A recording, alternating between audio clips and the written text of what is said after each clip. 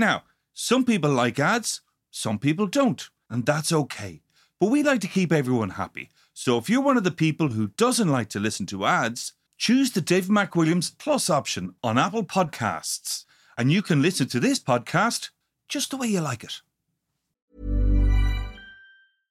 This is Paige, the co-host of Giggly Squad, and I want to tell you about a company that I've been loving, Olive & June. Olive & June gives you everything that you need for a salon-quality manicure in one box. And if you break it down, it really comes out to $2 a manicure, which is absolutely insane. It's also so easy to get salon-worthy nails at home with Olive & June. The difference between how your nails used to look when you did them yourself and now with the Mani system is a complete game changer. The best thing about Olive & June, too, is it's a quick dry. Dries in about 1 minute, lasts for 5 days, and full coverage in up to 1 to 2 coats. Visit oliveandjune.com/perfectmani20 for 20% off your first system. That's oliveandjune.com/perfectmani20 for 20% off your first system.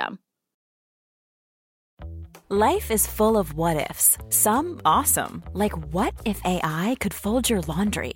And some, well, less awesome, like what if you have unexpected medical costs?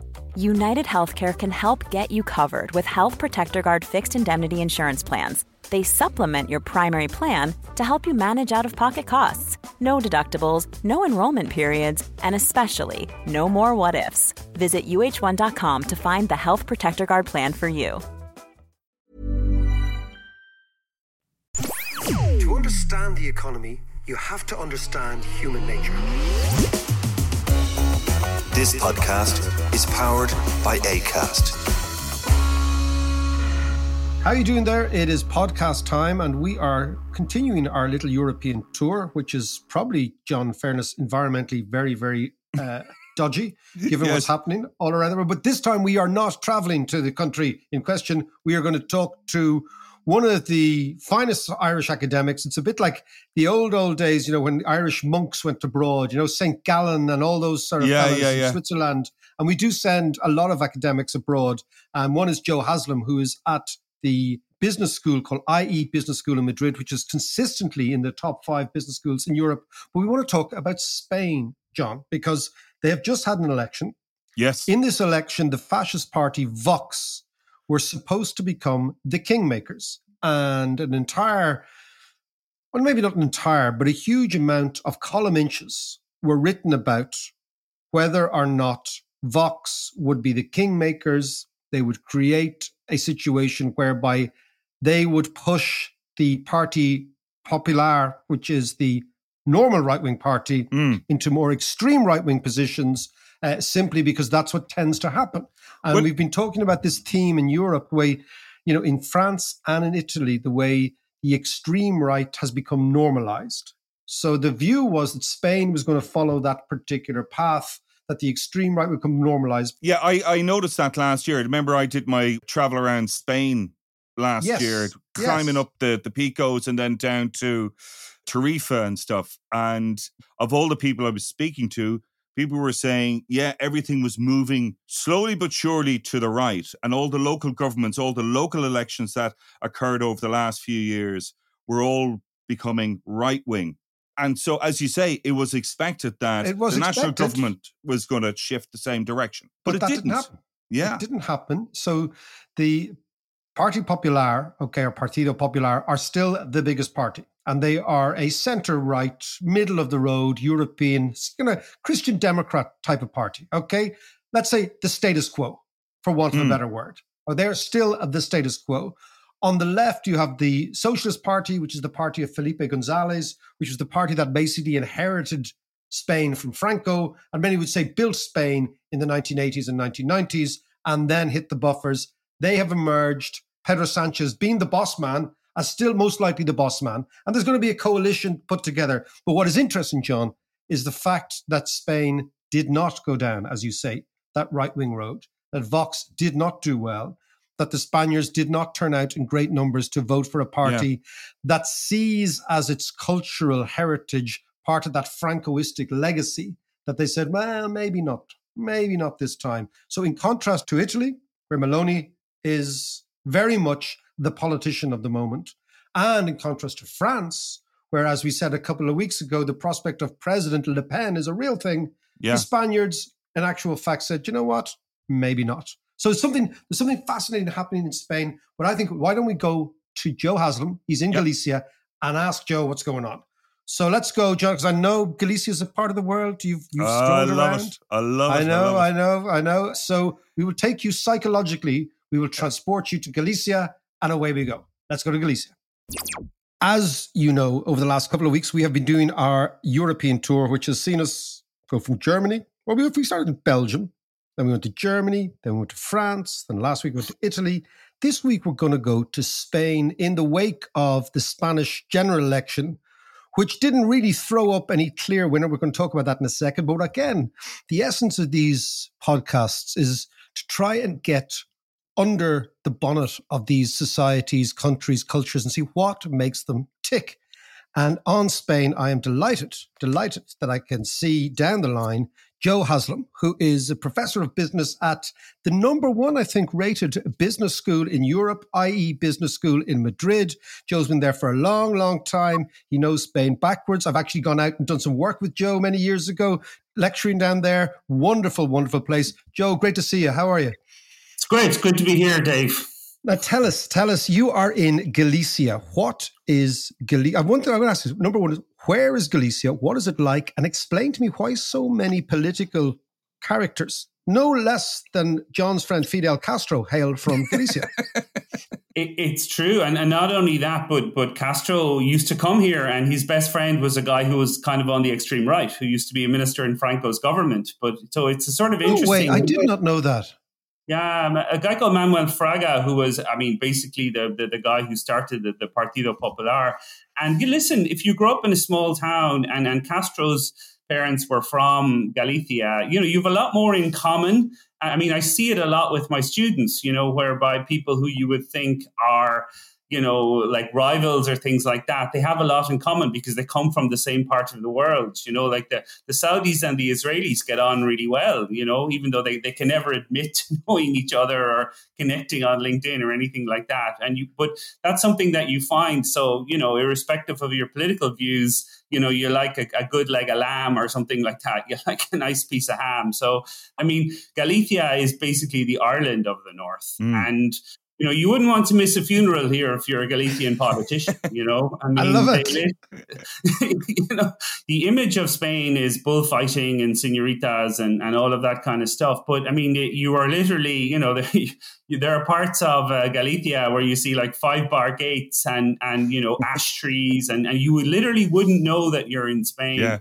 People are talking about Galicia as kind of climate refugees. There are a lot of people in Spain that used to go south are now looking at coming to the north coast because the weather, it won't be so hot. Is it true that the Camino in Ireland starts at St. James's Gate at the Guinness factory? You can get a stamp. Actually, when I did the Camino many years ago, and you walk into. It's true, John. I'm telling you, the things you learn in this podcast, John, because Santiago is St. James, right? Yeah. But you start with a pint of stout at St. James's Gate. There you go. Joe's wearing the T-shirt. There was a rumor that they'd give you a free pint or something like that, and I did ask, but you didn't get. And they said no. All right, no. Let's leave Caminos, Galicia, the green part of Spain. Let's talk about Spain, Joe. It's a huge, huge question. It's going to be difficult to answer. But what makes Spain tick? Because one of the things that we've tried to do in this series is try to not disentangle, but at least avoid the stereotypes. Because every time I go to Spain or a Spanish-speaking country in particular, I've been down to Latin America a couple of times, we forget as English speakers the extraordinary footprint of the Spanish world and all things Spanish and the language and the culture and the history, etc. So what makes this fascinating country tick? Well, it's interesting, the lack of nostalgia there is for the empire. That's the first thing you need to say. As is said here, which is to say that the Spanish Empire covered a lot more territory and lasted for a lot more years than the British Empire. And, the Brits do tend to go on about their empire. And in Spain, they have this thing called the Day of Hispanidad. And literally, it's the wettest damp squib you've ever seen. Like literally nobody turns up. But the footprint is there. I mean, I have a lot of fun when I go there because, of course, a lot of the people who kind of got rid of the Spanish in Latin America were Irish themselves, They love that. So let's talk about Spain. You have the Iberian Peninsula itself. Napoleon dismissed as saying Africa begins at the Pyrenees. You have this conflict with France ongoing for many, many years. You have a conflict with England ongoing for many, many years. You then have, of course, the Spanish Civil War, which for many political types sort of almost frames Spain forever afterwards. You have Franco coming in, then you have Franco goes. I mean, these are tumultuous political events. So explain to me the context of the election today. We're going to talk about the election and what Spain's like, but give us a little bit of the background of the historical baggage that Spanish politics is carrying. Yeah, I mean, I guess you have to go back to what's called the two Spains. Machado, the poet who talked a lot about the two Spains. One is almost like the joyful kind of Spain, and then there's like the cold, austere Spain, and the history of Spain has always been reconciling those two things. So, the conquistadors were, people who were able to go out and achieve really difficult things and in a kind of almost a joyless way. Whereas, you had a lot of, even though Spain under Franco, it was still quite a joyous place, I mean, the biggest illusion, and this works in a business sense, is that someone like a dictator is really under control. I mean, of course there are, politically, but economically and in other ways, there's still a lot of things you can do. So that never really left. And of course, when Franco died, there was the Movida, which was all this big expression of things. And that, but all that artistic stuff was all there ready. Let us go into modern Spain. As you say, the fast trains, the Zaras, this unbelievably entrepreneurial country, expressive country, vivacious country, which is really, really doing extraordinary things on a commercial level and on an economic level. So explain that to me. What's going on there? Yeah, I mean, what Spain doesn't do well is sell itself. The Italians sell themselves fantastically. The French sell themselves fantastically. But the Spanish have never really done that, and that's something that they're still struggling with, So they export all their grapes to France, who turn it into wine. They export all their olives to Italy, who put a label on it and sell it for 5 times. Even things like cars, trains and planes, it's all other people's stuff. They make cars for Volkswagen, they make trains for Alstom, and they make planes for Boeing. It's not a kind of a Spanish brand on top of it. But in Spain, they're very proud of being engineers. It's not just my son the doctor, my son the lawyer. My son the engineer is a big thing here. I know you're from Cork, but you don't have to rub it in. So it's and they build like all over the world. You'll find Spanish engineers. I mean, the top 4 construction companies were engineering. They're doing the fast train to Mecca. Like there's an Egyptian temple in the middle of Madrid. And when I asked why it was there, it was because they built the dam in Egypt, and when they were flooding the valley, they were like, one of the temples was being lost. So they said, sure, we'll send it over to Madrid. We've got loads of them. So engineering is a big thing. And, that's why you see, the roads are so good and there's tunnels. I mean, the former mayor of Madrid was called the Pharaoh because he just liked to build stuff, and we look at Ireland and our inability to build anything. I know. I mean, that is the extraordinary thing about Spain is when you arrive in Spain, the infrastructure is outrageously modern. And as you said, they continue to build. And it's not just the railways, it's not just the roads. When you're in any of the major Spanish cities, you feel like I am in a place where people are really concerned about how we live and how we get from A to B and how the city works and how the municipality works. And what you're saying is that one of the great untold stories is this engineering capacity. But let's talk about a company like Zara, because Zara is known as having disrupted probably the most competitive industry in the world, the garment industry. Explain that and explain what that tells us a wee bit about Spain. Yeah, well, of course, Zara is from Galicia, so I'm from, and literally, like, when you look around here and you see, like, a magnificent house, you would almost certainly know that person worked for Zara. That's kind of where a lot of the money came from. It's a really interesting story. A guy called Amancio Ortega, and famously when he was like 12 or something like that, his mother was refused credit in a shop. And he just said, right, fuck this, basically, and said, I'm out of school and I'm going to set up. And he started doing like dressing gowns and things like that, what are called batas. And then he worked with his ex-wife, who sadly died. And then when he was in his 40s anyway, which was a really interesting thing about something I talk a lot about, the age of entrepreneurship. We associate it with a young person, but he would have started in his mid-40s and he grew this thing to be, for a while, the richest man in the world. It's amazing, isn't it? He owns 60% of the company. And 2 or 3 things worth saying about it, that the concept was sort of based on that clothing are like fish. They smell on the 3rd day. That was sort of the idea, that something goes into a shop and you want it to be fresh. And he also did an awful lot of like local decision making. Actually, in the IPO document, he talked about Celtic management. This was sort of like the style of Zara is basically based on something called Celtic management. Which is what, Joe? Which is based actually on female empowerment, which is basically that if you go back and you have like Maeve and Bridget and all these people, that before the crowd from next door came along, women and men were equal. That's very well put. Yeah, I get like it's funny. The anti-English jokes go down very well here because, of course, England and Spain fought military wars against each other. There's a famous saying which says, never take a piss without pissing in the direction of England. Which is. Anyway, I'm having too much fun here. I need to go back to being a serious professor from a serious business school. The most serious professors are always the best crack. That's what I've always known. The best form of communication is humor. We've always said that. So let's not piss in the direction of England just yet, but explain to me. So the Celtic management, it's flat, it's female empowerment. This is fascinating. It was the biggest company in the world, or one of the biggest companies in the world. Yeah, it's a really interesting thing. And yeah, it's called, so their style is based on Celtic management, which is the trinity of like the 3 stools together, Celtic management and empowerment. And they built this thing. But what's interesting is that the kind of, and I did listen to your podcast about Italy where you talked about drones, but also you talked a lot about Germany and industrial families, and you talked about France in terms of elites, and you talked about the UK in terms of nostalgia. And there are elements of all of those things. Jesus, Joe, you've done your record. Yeah, well, but the thing about, we have those drones as well. And like one of the issues, I've been studying entrepreneurship for years and years and years. And the reason why countries don't have more entrepreneurs isn't because of like insider outsiders and elites and institutions.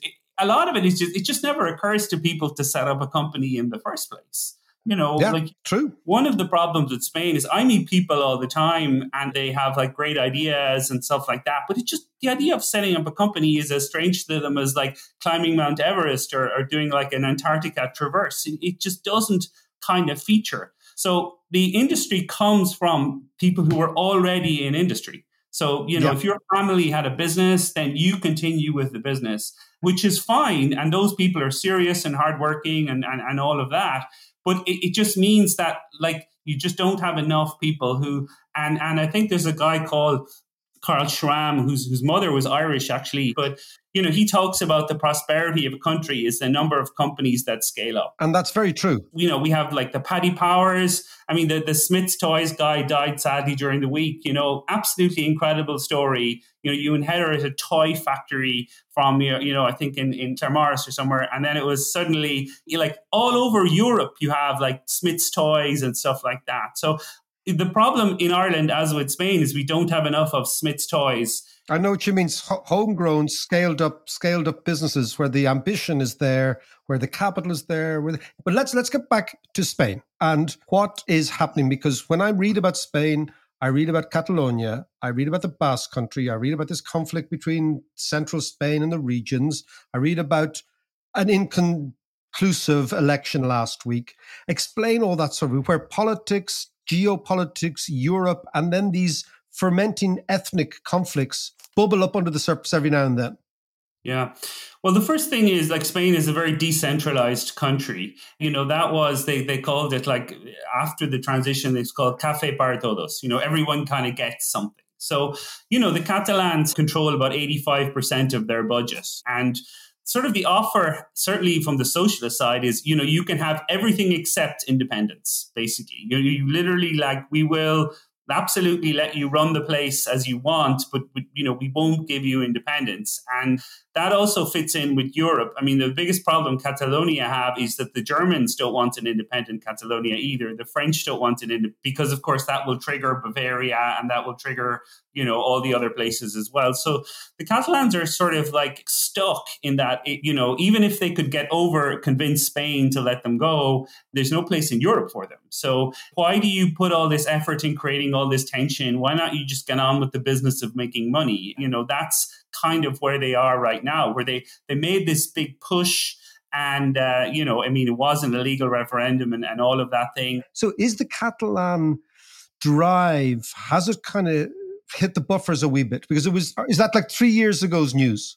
It's fatigue because, they made a big push and it didn't really get them anywhere.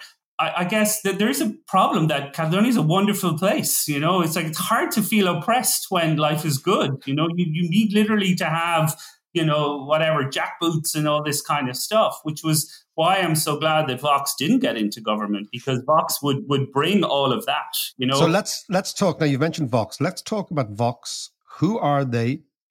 Where do they come from?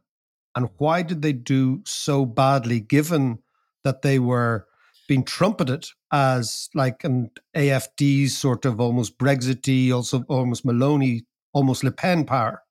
Well, a worrying number of them went to school in Ireland and a worrying number of them like to go on holidays in Ireland. Explain that to me. Okay, explain that to me. I shouldn't be telling you stuff like this, Matt, because you love these kind of guys. But there's a big guy. He's basically the regional guy. He's the real ideologue, and he went to school in Gormanstown, And I ran into him.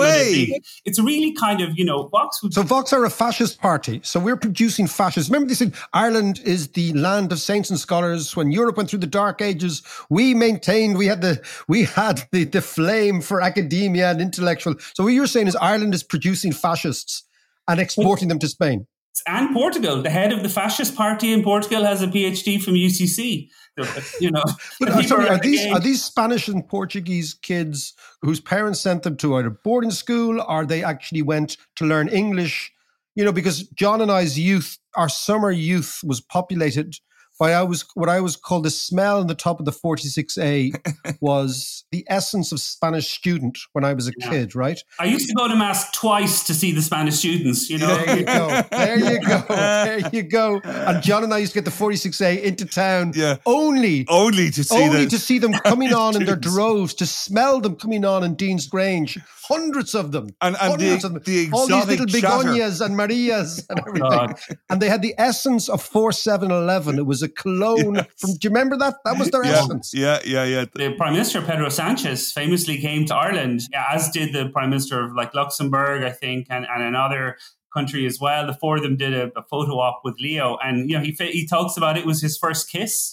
And the coming force in Spanish politics, which is Isabel Ayuso, she also worked for Spin FM in Dublin, putting on Depeche Mode tracks. So It's a really interesting thing that you have these people and they just go to pieces when you mention Ireland. They're like, their eyes light up. And, I've spoken to both of them about it. And you know what? It's a really funny thing that, Spanish parents are like the classic helicopter parents, and they're like, what time are you going back? Who are you going with? And then they would go to some house in like Drogheda or Kells, and the family would be like, Jesus, hope to see you later kind of thing. Like, and they were like, the keys under the mat. One of my favorite stories, there was this girl and she was going for an interview in Google and she met the taxi driver and he saw she was really nervous, right? Getting a job for Google. You get a job at Google in Dublin, you spend 4 years, you'll go back to Spain and your salary is 4 times. You'll be the queen. Life-changing. So the guy, the taxi driver, he pulled over into a church on the way from the airport and said, listen, go in there now and say a quick prayer. You're looking a bit nervous, right? Exactly. And she didn't really know kind of what was going on here, but she did it. She came out, she calmed down, she got the job. And whenever I meet her now, and that's we give taxi drivers and all going over at times, but that sort of decency, it's those kind of things that people love about Ireland because, Spain is very kind of, Usher, there's nothing I can do kind of stuff. And you are right that we are very connected with Spain. Look, here's sidetracking. Let us get finally to the nuts and bolts of Spain, right? So we have an entrepreneurial culture, but we also have a culture that is can be quite austere. We have the constitutional crisis has sort of ebbed a little bit. We also, we know there's low productivity, there's low wages, there's high unemployment. There are all these things that are really quite different and difficult to get out of. But explain to me just one last thing before we go. Why was the election so inconclusive last week, and what does it mean for Spanish stability?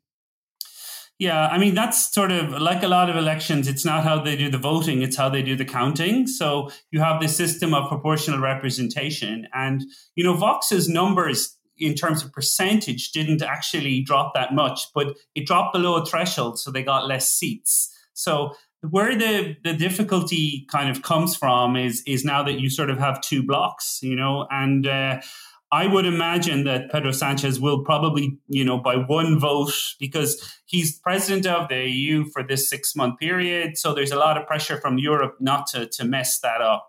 So I think that's probably what will happen, that he will just sort of get in and then it will be inconclusive for a while and there'll be no legislation passed because of course, the numbers are so tight. It's hard to get lots of parties to agree. But let me just, before, there's one thing I wanted to say, which is you said in the law, and which is there's sort of 3 factors that are common in terms of the analysis you've done in Italy and Germany and France and the UK. And there were those 3 things are common problems in Spain. And the first thing is the lack of investment because of all the interest payments we're having to pay on the debt. A lot of these countries, whether it's Italy, Spain, UK have their own currency, but having to pay a lot of money you're back in debt means you don't have investment. The second thing is that too much emphasis on property prices and not enough on wages. Wages in Spain are really, really low. If you earn 60 grand in Spain, you're mucho dinero, only 5% of people earn more than that. So emphasis on productivity and investment in robots and investments in technology and all of that. That's a common thing that was mentioned by your other analysis as well. And the third thing is more investment in, what might call second tier cities. This was mentioned about Germany, that one of the things that Germany has is have this Mittelstand, these SMEs that are scaling, but also it has second tier cities. So Spain has basically 6 big cities and everyone goes towards those. But it's you need places like Zaragoza to start kind of really developing rather than Madrid, Barcelona, and these kind of cities. So, everyone sort of knows these things and the reports come out, the Bank of Spain publishes these things. But for whatever reason, we get tied up in culture wars or we get tied up in other things. And you could say it's a failure of elites, like in France. It's a sort of a failure of the people, who the civil service class is very smart. They do a lot of exams in order to become civil servants, but they just don't have, for whatever reason, or they can't get the politicians to actually implement those kind of things. So, Spain's problems are noble and solvable, but it just doesn't come, the animal spirits or whatever you want to say, just doesn't come to resolving them. And then finally, if these are very similar, because it's very clear that, Italy, Spain, France, not so much, and Germany are also societies that are going quite old. France is still quite a young society, really by virtue of immigration, and that creates its own dilemma. But when you look forward, right, you've been in Spain a long, long time. You've seen, quite a significant transition over the last, 20, 25 odd years in Spain. Lots of things coming and going. When you look forward, what's your sense of where Spain's likely to be in 5 or 6 years' time? Well, Spain has a lot of immigration as well, but it's not a factor because it's people coming from Latin America. So they all speak Spanish and they all eat the same food and, they integrate very well. And we've benefited an awful lot, people coming from Venezuela, who are very well educated. And, I work with a lot of people from Venezuela and it's been a great thing in terms of Spain. So where is Spain going? Climate is the one thing we haven't discussed, and that's the biggest problem, which is to say that how much climate change will start to affect Spain. And Spain is, if you were to build a country or design a country that was perfect for renewable energy, you would design Spain. In the north, it has water, it has tides, it has sun, it has all of the renewable energy. But the problem is it also has, for politics, there are coal-fired stations that can't be turned off because the miners complain, and it has nuclear because that gives employment. So what Spain really needs to do is really invest a lot in renewables and just have cheap energy. And if you have cheap energy, the right kind of people will come. which was, I think Andrea was her name, was saying about Germany, that this idea that cheap energy has powered an awful lot of their industry. So I think if Spain can start to push that, and then, they will have tourism, and then agriculture is the other thing, which Spain has a lot of land and it has a lot of, particularly in the south, but climate change is affecting that. So I think the big push for Spain has to be to have more renewable energy. And because of that, I think that the industrial base could start to become very competitive. Joe, we will leave it there. I will be back in Madrid to have the chastening experience of discussing economics with your students one more time. And but listen, we're going to fly. Great to talk to you. Okay, bye-bye.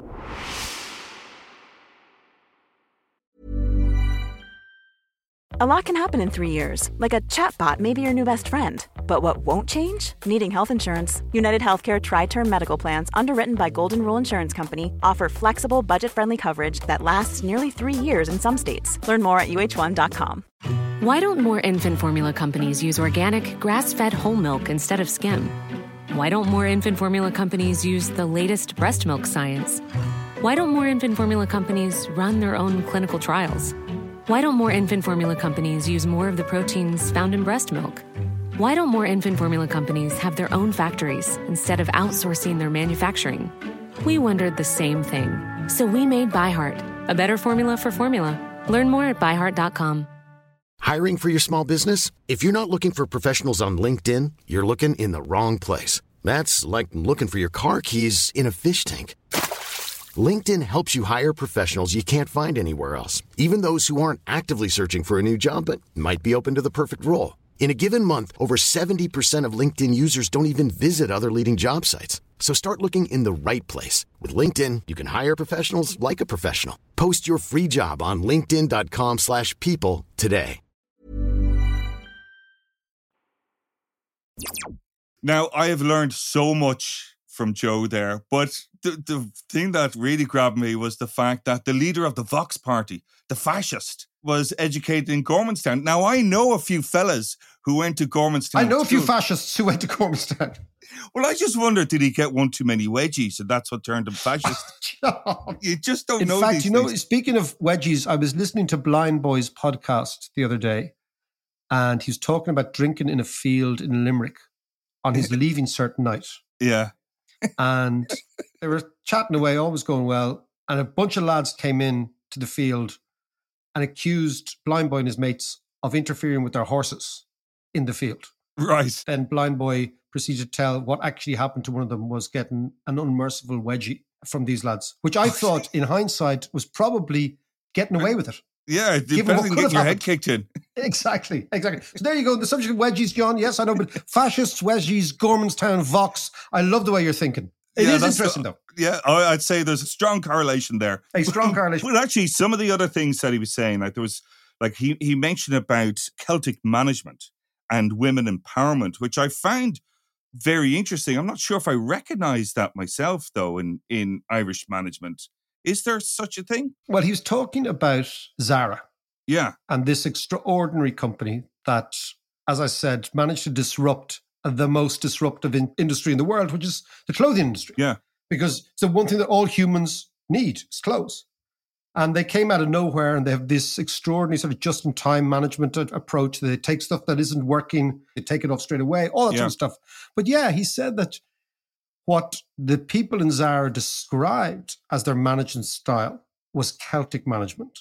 And they described that as being a reasonably flat structure with lots and lots of women in positions of power. Mm. And that may well stem, it's very interesting because he said that the boss of Zara set up Zara in reaction to his mother not getting a credit line from a bank. Absolutely. Yeah.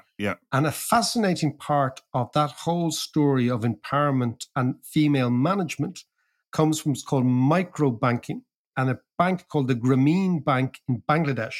And the Grameen Bank in Bangladesh was set up to give small loans to female entrepreneurs. And because they had done their research and they realized that women default much less than men as a general rule. I actually saw a lot of this in India when I was there, and a lot of that micro banking and micro lending. Yeah. It was fantastic. It worked really well in these small villages, small rural villages. So the idea is that women default much less. Yeah. Women are much more careful with money, much less cavalier with money, and women manage women better, was this other idea.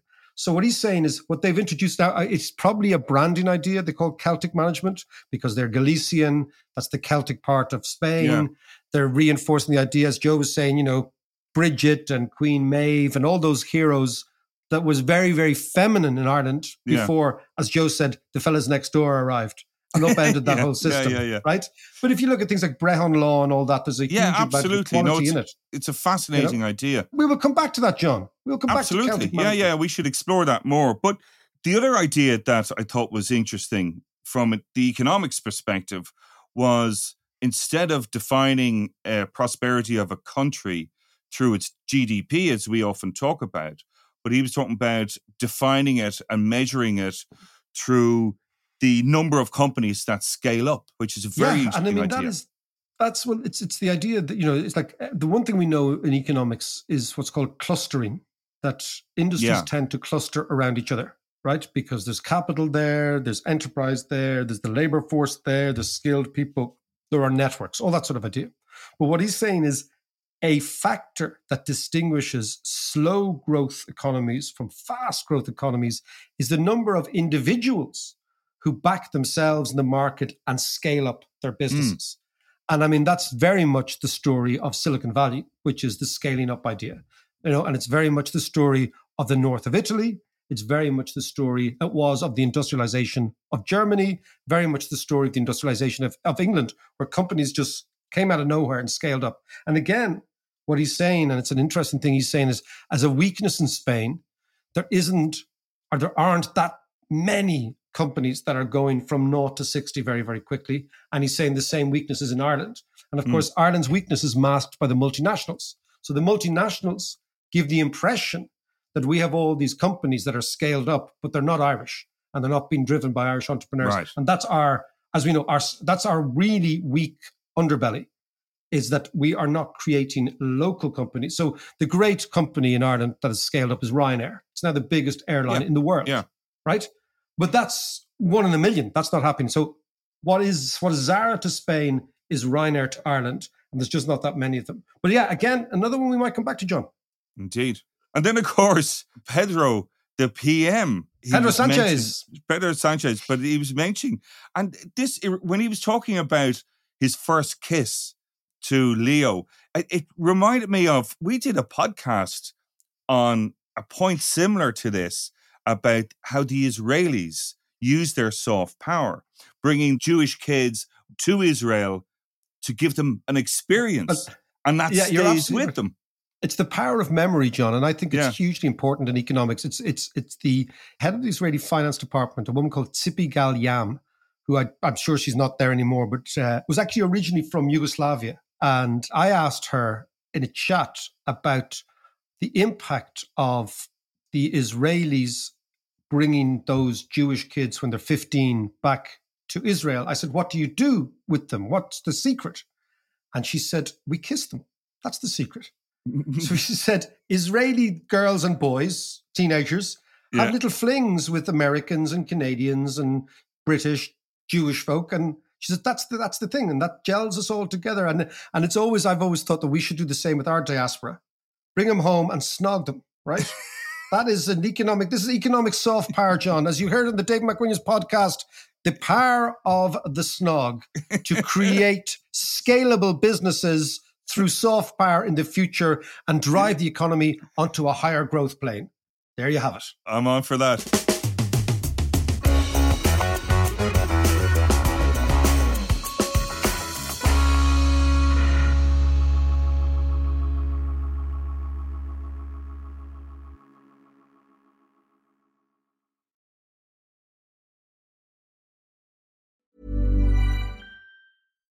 Why don't more infant formula companies use organic, grass-fed whole milk instead of skim? Why don't more infant formula companies use the latest breast milk science? Why don't more infant formula companies run their own clinical trials? Why don't more infant formula companies use more of the proteins found in breast milk? Why don't more infant formula companies have their own factories instead of outsourcing their manufacturing? We wondered the same thing. So we made ByHeart, a better formula for formula. Learn more at byheart.com.